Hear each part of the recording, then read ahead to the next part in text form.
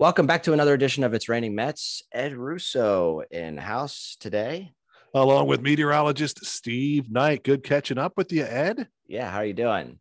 I'm doing fantastic. I'm looking forward to some better weather here over the weekend. I got to be honest with you, the last couple of weeks, this job hasn't been not that it has to be fun all the time, but it's when you have to give a lot of news that people just generally don't want to hear. It gets to be a little bit of a grind. In fact, Candace Scalise accused me earlier this week of basically being grumpy because of the weather. Because I was getting a little over it in terms of having to talk about, of course, 2 weeks ago we had the snow. This week it's been windy and cold, and everybody's just ready to flip that switch. And look, it's late April now, and for us to still be dealing with, freeze warnings and wind chills in the 20s, it's getting old, Ed. It's getting old. It is, and the other thing too is the advantage of having it starting to get warm and stay warm in April is that you can have tomatoes that are Right.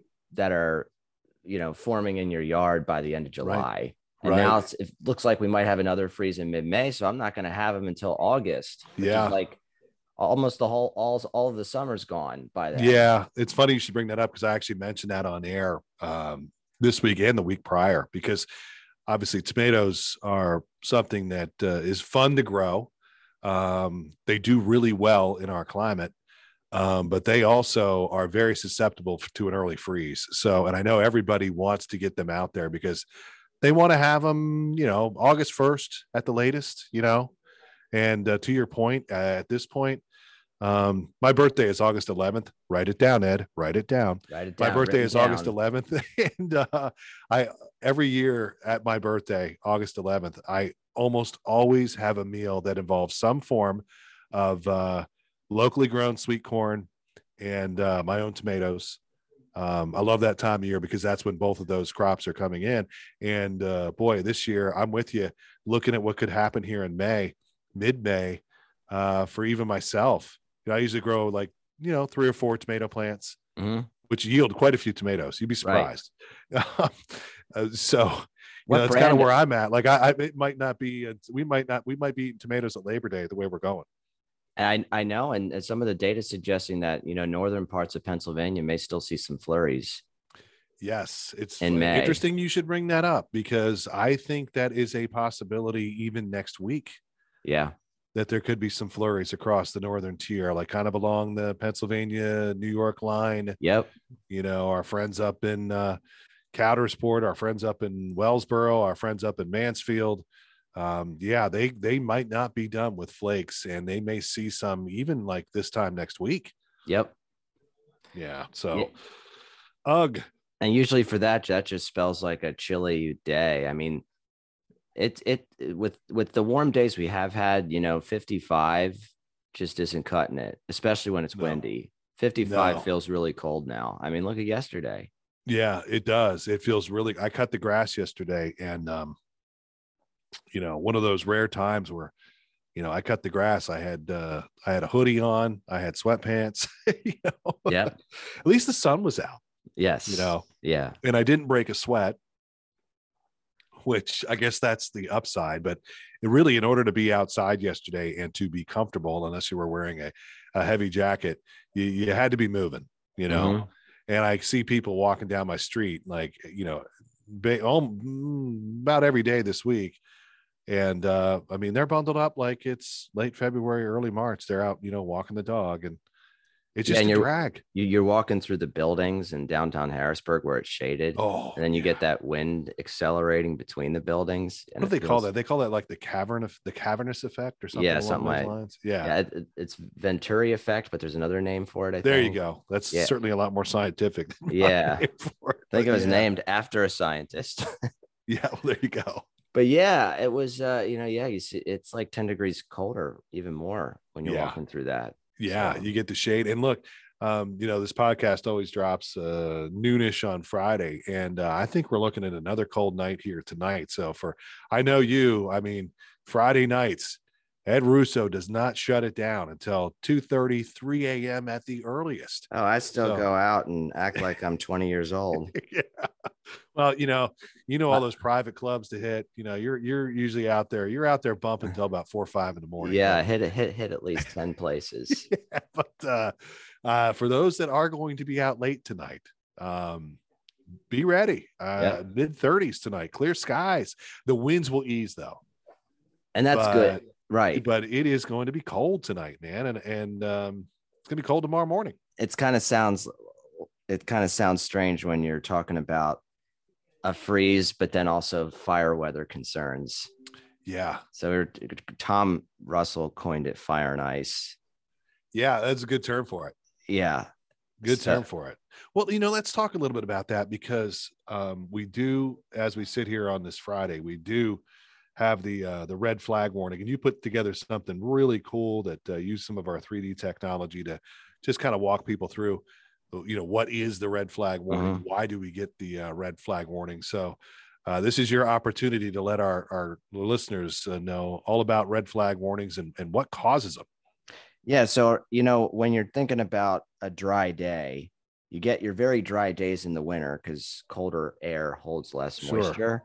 So, during the fall and spring, you start to get in on those really dry days. And any season with seasonal transition, you're going to have more wind. So you have dry air, you have wind. So the dry air and all the leaf litter that's really dry on the ground is fuel for any fire that will spark. And of course, if you have a 20-mile-an-hour wind, that will help spread it. It also helps deliver oxygen to the fire when there's more wind. Yeah. So that keeps the fire growing. It keeps it getting even more mature. So a dry day, a super dry day where we have wildfire concerns in Pennsylvania. And again, the season is spring and the fall. Right. When we have a relative humidity of less than 30%. Yeah. Most days, our relative humidity is 40 to 50 plus percent. Yeah, even in the winter, and people don't realize that, but yeah. Right. So when you're talking about a relative humidity down to 20, 25%, that's super dry air. And basically relative humidity measures the amount of water vapor that's in the atmosphere. So the less the percentage, the less water vapor you have. Yeah. Of course, the drier the air, the more apt you are to get a fire going. So yeah, that's why in these situations, campfire, bonfire, even just like a little spark or a little ember that, flies out from the side of the fire is enough to, cause a raging wildfire. Yeah. It doesn't take much because once that ember, and I've seen it happen once, and thankfully the situation I was in, we were able to get the fire under control, but this was up at our camp up in Tioga. And it was not a fire weather, I should say a red flag warning day or a watch day, but we have a burn barrel. Mm-hmm. And an ember went up pretty high and then landed, and it landed on some dry leaves. And I mean, it was amazing how, like, at first it was just like smoldering a little bit, and I started to kind of like walk over toward it, and man, I mean, it changed in about 30 seconds from, it just being like a little bit of an ember to, and I didn't have any water or anything to throw on it. I'm in the woods, Mm-hmm.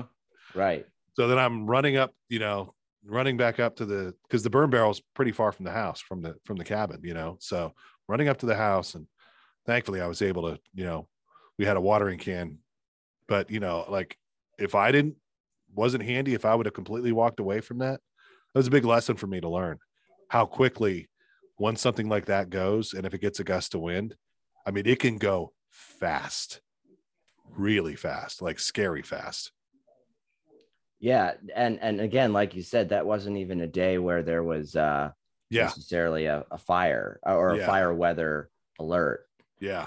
So even on a normal day, you can still obviously get a raging fire, especially if you have drought conditions where the ground is already dry. Sure. But yeah, so these situations, they happen a few times a year. And I actually, a few weeks ago, there was Texas had a really dry day, was having a string of really dry days. And the National Weather Service, I don't know if it was Amarillo or somewhere in Texas, They recorded their driest day they've ever observed. Their relative Wow. humidity was like 2%. Wow. So Yeah, that was, well, they have had some issues out there, Texas, Arizona, New Mexico already. Major, major, major drought. Well, did you see? I'm sure you saw that this week that parts of Southern California, I mean, they're doing some hardcore mandatory water restrictions, mhm. because they're just so dry out there. But it always, struck my brother lives out there, you know, for whatever reason, you live in an area, okay, of the country that struggles with moisture to begin with, okay, but it is standard practice out there, and this is for a lot of the West. This is Colorado, this is Las Vegas, this is standard for a lot of the West. Homes have sprinkler systems, and people water their grass. Like that is standard operating procedure throughout much of the West, so that people can keep their lawns green. A lot of them are automatic, but some are, you have to turn on yourself, but that's standard stuff out there. And it's crazy. We don't have that here. When it gets too dry here, everybody's lawn just kind of browns out and everybody just deals with it and lives with it. And it's not that big of a deal. It's almost like a vanity thing. You got to have a green lawn, Yeah, and you see how, with some of the drought out west, you see like the arid ground, and then you see this property next door that just looks so green and lush. Yeah. And the rate that Las Vegas is exploding as a city right now, one of the fastest growing cities in the country, where are they going to get water for all these people? I'm seriously, like, where is this water going to come from? I was visiting Colorado last fall, my brother-in-law, and he lives in Fort Collins, which is almost dead due north of Denver, about an hour and 15 minutes, dead due north of Denver, up I-25. It's the home of Colorado State University. But there's big stuff going on in communities out there about water rights. Communities are starting to fight over these old treaties that they have amongst counties, amongst towns, of who has the rights to water. It's becoming a thing out there, where like, and it's becoming a thing of if one town claims that they have water rights to something that might even be 20 miles away and they can prove it in court, they are building pipelines like oil pipelines underground that are bringing in water to their communities. Like it's becoming we're so insulated from it where we're at, but out west, water rights right now are becoming a thing, and it's only going to get worse. Wow. Yeah. It's becoming almost, I don't want to call it a commodity just yet, but it's becoming concerning about, where these communities are going to get water. Well, they depend a lot of their water supply. I think they get a lot of it through, a lot of their reservoirs get filled up in the spring when the snow melts. Right. So and they did at least get some decent snow this year. But yeah, it all comes down through the Colorado River. Right. Yeah. Yeah. But we ran a story here this week about reservoirs in Southern California, many of which are at 20 to 25% capacity as they go into what is now the dry season. It's been going on for so long now. Even getting a lot of snow in some parts, as we had some crazy snowfall totals this year in parts of the West. Yeah, I know some crazy snowstorms. I think part of the Sierra Nevada near Lake Tahoe, some areas, like in one storm, they got like 7 feet. Yeah, I remember there was a storm. Didn't they have like over 100 inches or something like that? Yeah, something like crazy. That. So, but I guess it's still just because it's been compounding over time, on top of the fact that new construction continues to be a big thing. It's such a catch-22 because new construction drives so much of our economy. Housing starts, all of that stuff. New construction in the United States is good for the economy. Period. End of story. Okay. Regardless of how anybody might feel about it. But you kind of can't have it both ways. So, again, Las Vegas is an example. New construction going on everywhere. One of the fastest growing cities in the country. everybody flocking to Las Vegas.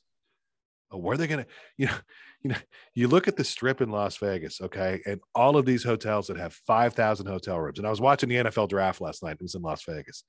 And, I'm saying to myself, okay, at any given moment, when you consider the amount of people that are just staying in Las Vegas, aside from the people that live there, how many of them right now are taking a long shower or flushing a toilet or, brushing their teeth, washing their hands?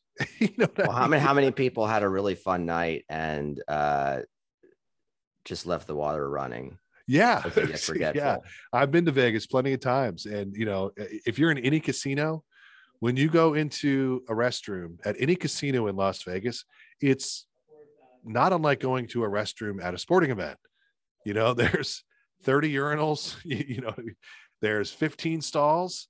And while generally you don't have to wait, they're always busy, because you got 5,000 people in this casino, on the casino floor, so I know it's crazy. Where are they going to get all this water? Right. Especially when it has to be brought in from somewhere else. I guess a lot of their water comes from Lake Mead, right? Lake Mead. Yeah. And Lake Mead's running, extremely low. I mean, yep. Look, as Las Vegas is in the middle of the desert. It's in the middle of the desert. They don't get much rain, period. So it's a kind of an unsustainable situation unless, something dramatically changes. I mean, so I think what's going on out west with these dramatic restrictions, I just think people out there, they're going to have to get used to the idea that we have always lived with here in our part of the country, is that if it gets too dry, you just have a brown lawn. That's just the way it is, and that's so foreign out there.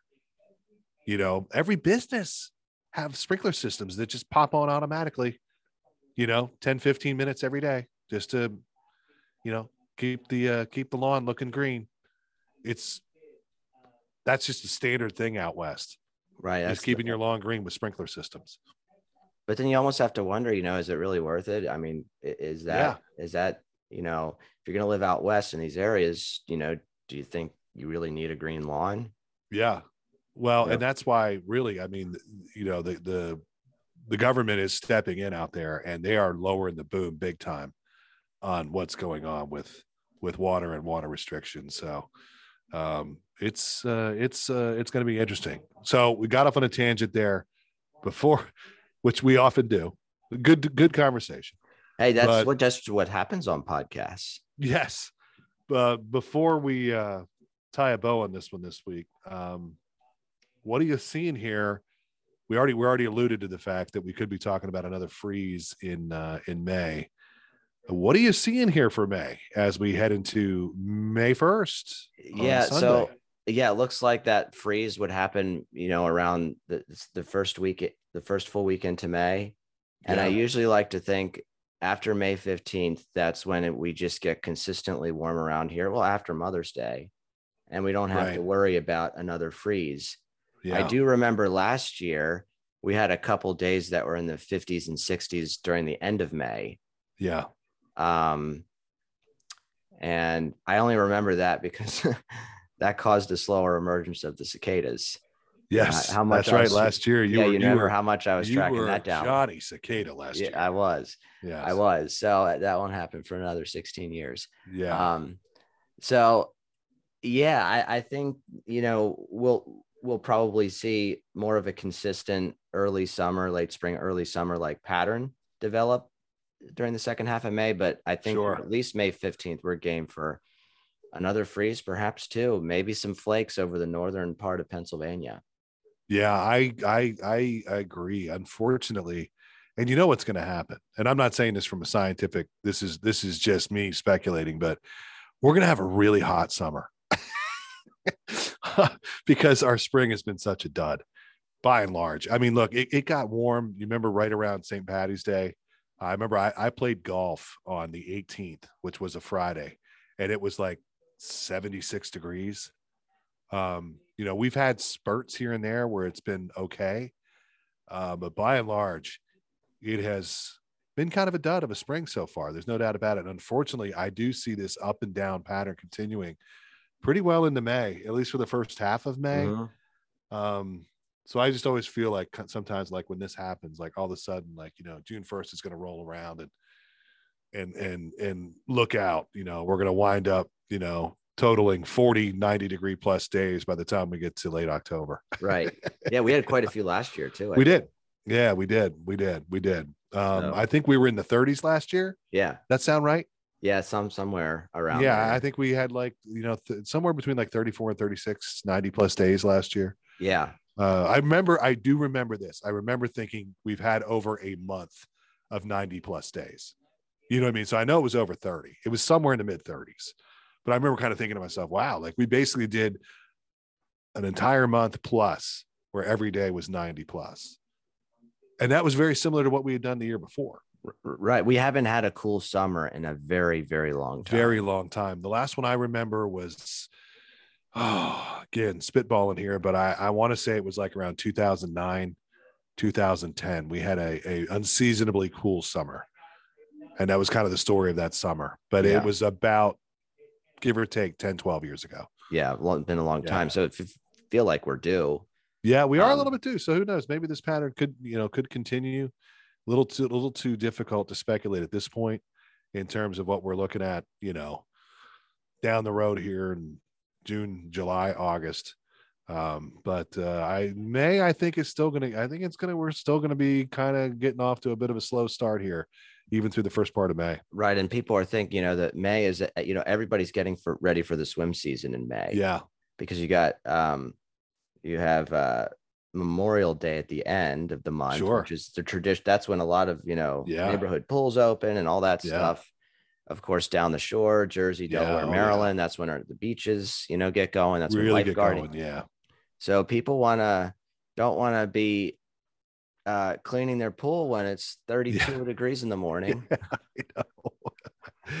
Well, I have some faith that look, eventually we'll flip the switch here, and Memorial Day is one of those days. There have been years, and there's a parade every year in my town of New Cumberland, and I'll often go to the Indy 500. I'm going again this year. Some years, like literally, man, it's like 94, 95, and some years it's 70. Yeah, it's kind of a tweener holiday. Big difference. Yeah. 4th of July, by and large, is usually pretty darn hot. But Memorial Day can still be a little bit finicky. So we'll have to wait and see how things play out for us here, at least for this year. Well, good catching up with you here. Yeah. Yeah. You too, Steve. You're listening to It's Raining Mets.